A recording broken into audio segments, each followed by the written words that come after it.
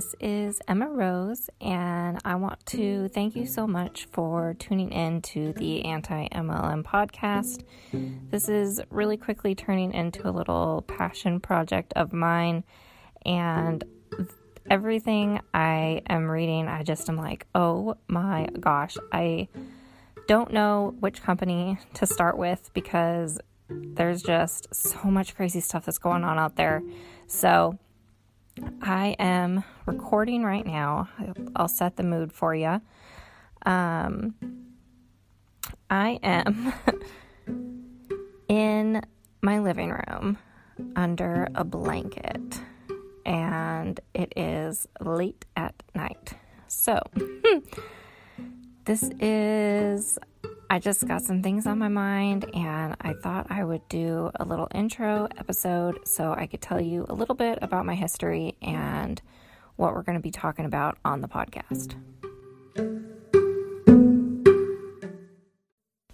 So let's get right on into it. I am a former Hun, and let me tell you, I was drunk on Kool Aid.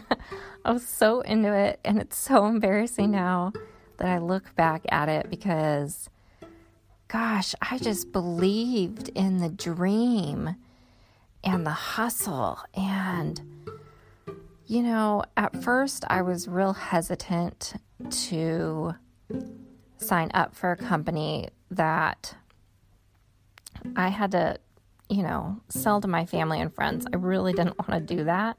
My plan when I joined my first MLM was to make a Facebook page and do vendor events. And that one, we'll get into it later. I'll tell y'all. But I didn't have to have inventory. Basically, the starter kit came with some jewelry, and then I could take that jewelry as sample pieces, and if people liked it, they could order it, and everything would ship to their house. So I really liked that it wasn't that much money to sign up, and I didn't have to carry inventory because I didn't really want to do all that. And then that failed within a couple months, and I really didn't care that much. I wasn't that invested. But then I was introduced to a different MLM, and I freaking fell hard and I fell fast, and they got me at a time in my life when I had the means to sign up, and it was an expensive one. So because it was a big investment for me, the biggest one I had ever made, I was all in because I now had to make it work. That was my thing, and I was so into it. So that one lasted a couple years and was the hardest one for me to break free of, and we will be talking plenty about that company.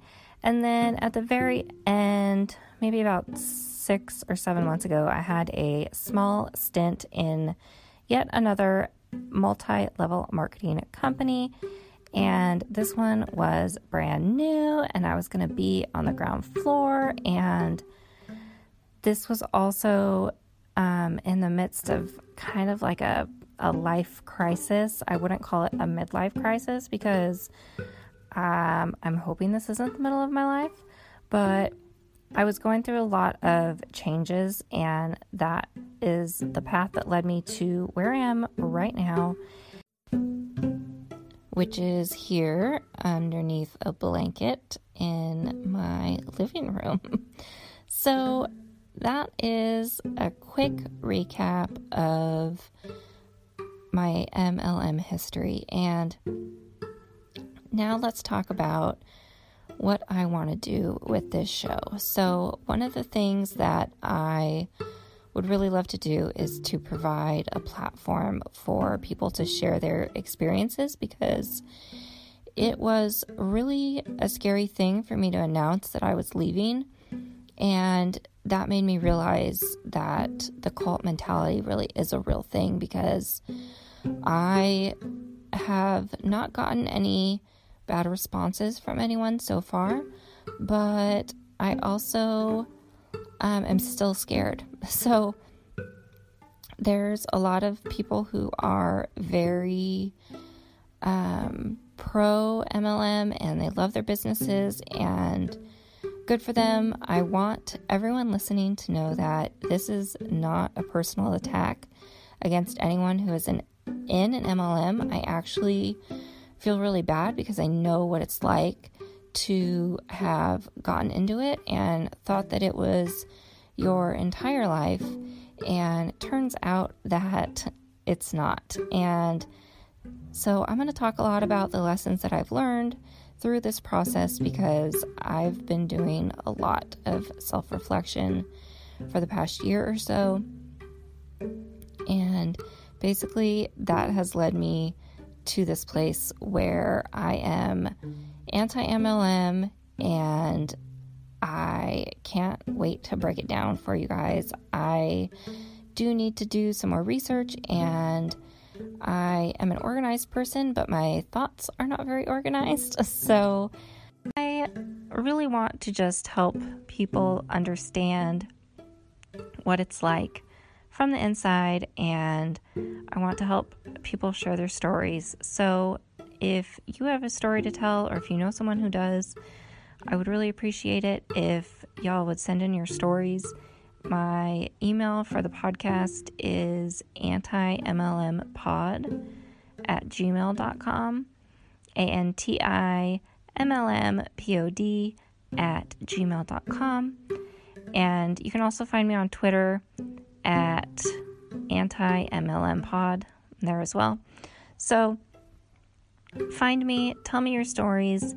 If you are another anti-MLM movement person who is making content and wants to collab, you can use those same sources to hit me up, and I would love to chat with you. I use the Anchor app to record, so we can call each other and we can chat, or you can send me voice messages, or I can just read your story. If you want to email me in your story, I will keep it anonymous, or you can use a different name. Whatever you want, I will be in contact with you.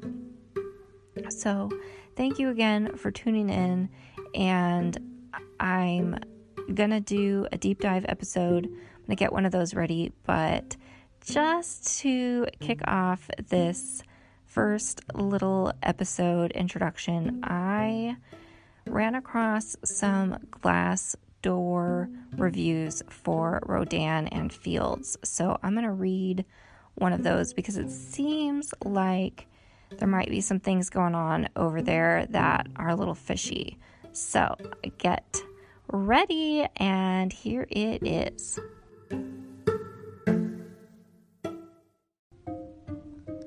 Okay, it's loading.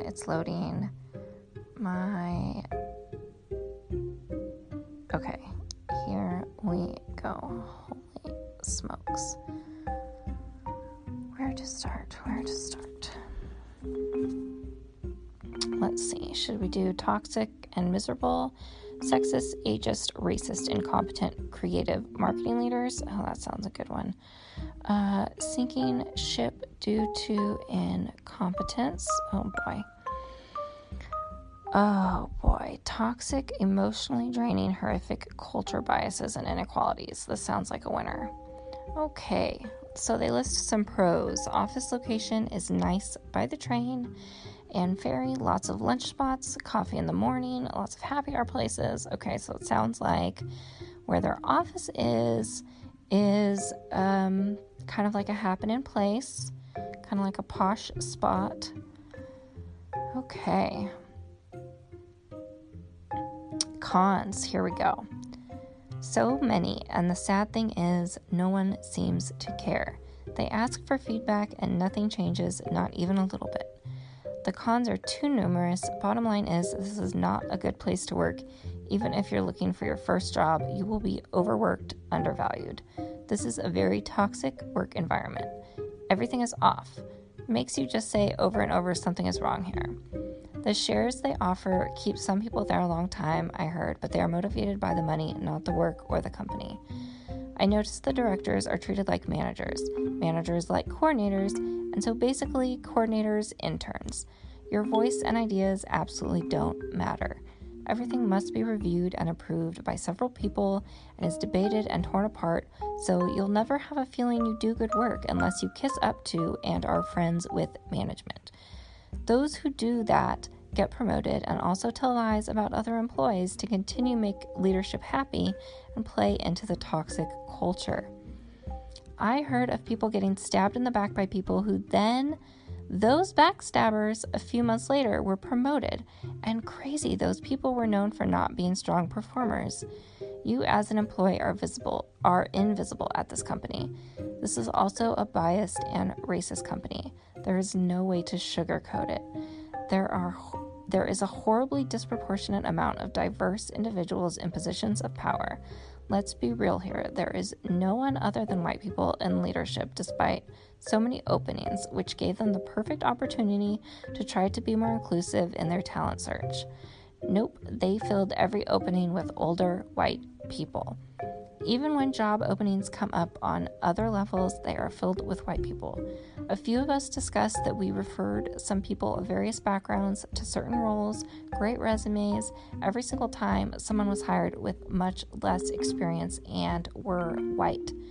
The majority of people who are diverse backgrounds all work in lower level jobs. It's scary because I'm white. People share bigoted things thinking it's okay to say, because I'm white, people share bigoted things thinking it's okay to say around me. Lots of homophobia and inappropriate comments. In the marketing department, it was told to me that they will say, oh boy, put a black or Asian so we look like we care or look diverse. Oh my gosh.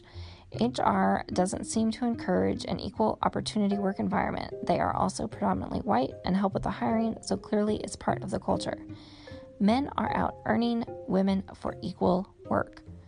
Friends promote friends despite a lack of experience, and the company isn't doing as good as it used to be, and yet they keep promoting people to help them make more money for their families, knowing they won't do anything to help the company. It's a big sorority of people helping each other get their paycheck off these consultants instead of helping the company. It's disgusting. Horribly disgusting. It's really one of the worst places I have ever worked. If you're looking to apply here, it is not worth it. There are many companies, no place is going to get it all right, but they are doing better in the areas that matter to employees, and they take care to make sure they improve the areas that matter the most. I know because I'm at a company like that now. They do exist. Stop. Think twice. Read all the reviews on here and reach out to people who have left. Many have left exhausted, depressed, angry, and desperate to find something new. Don't do it to yourself. Holy smokes. That was a long one that I stumbled upon, but that just shows you that there are some shady things happening in the top levels of some of these companies. That was from a former employee, and that was from Glassdoor. I will link the review page in the episode notes. So thank you all again for listening, and I will be bringing you some more anti-MLM content soon.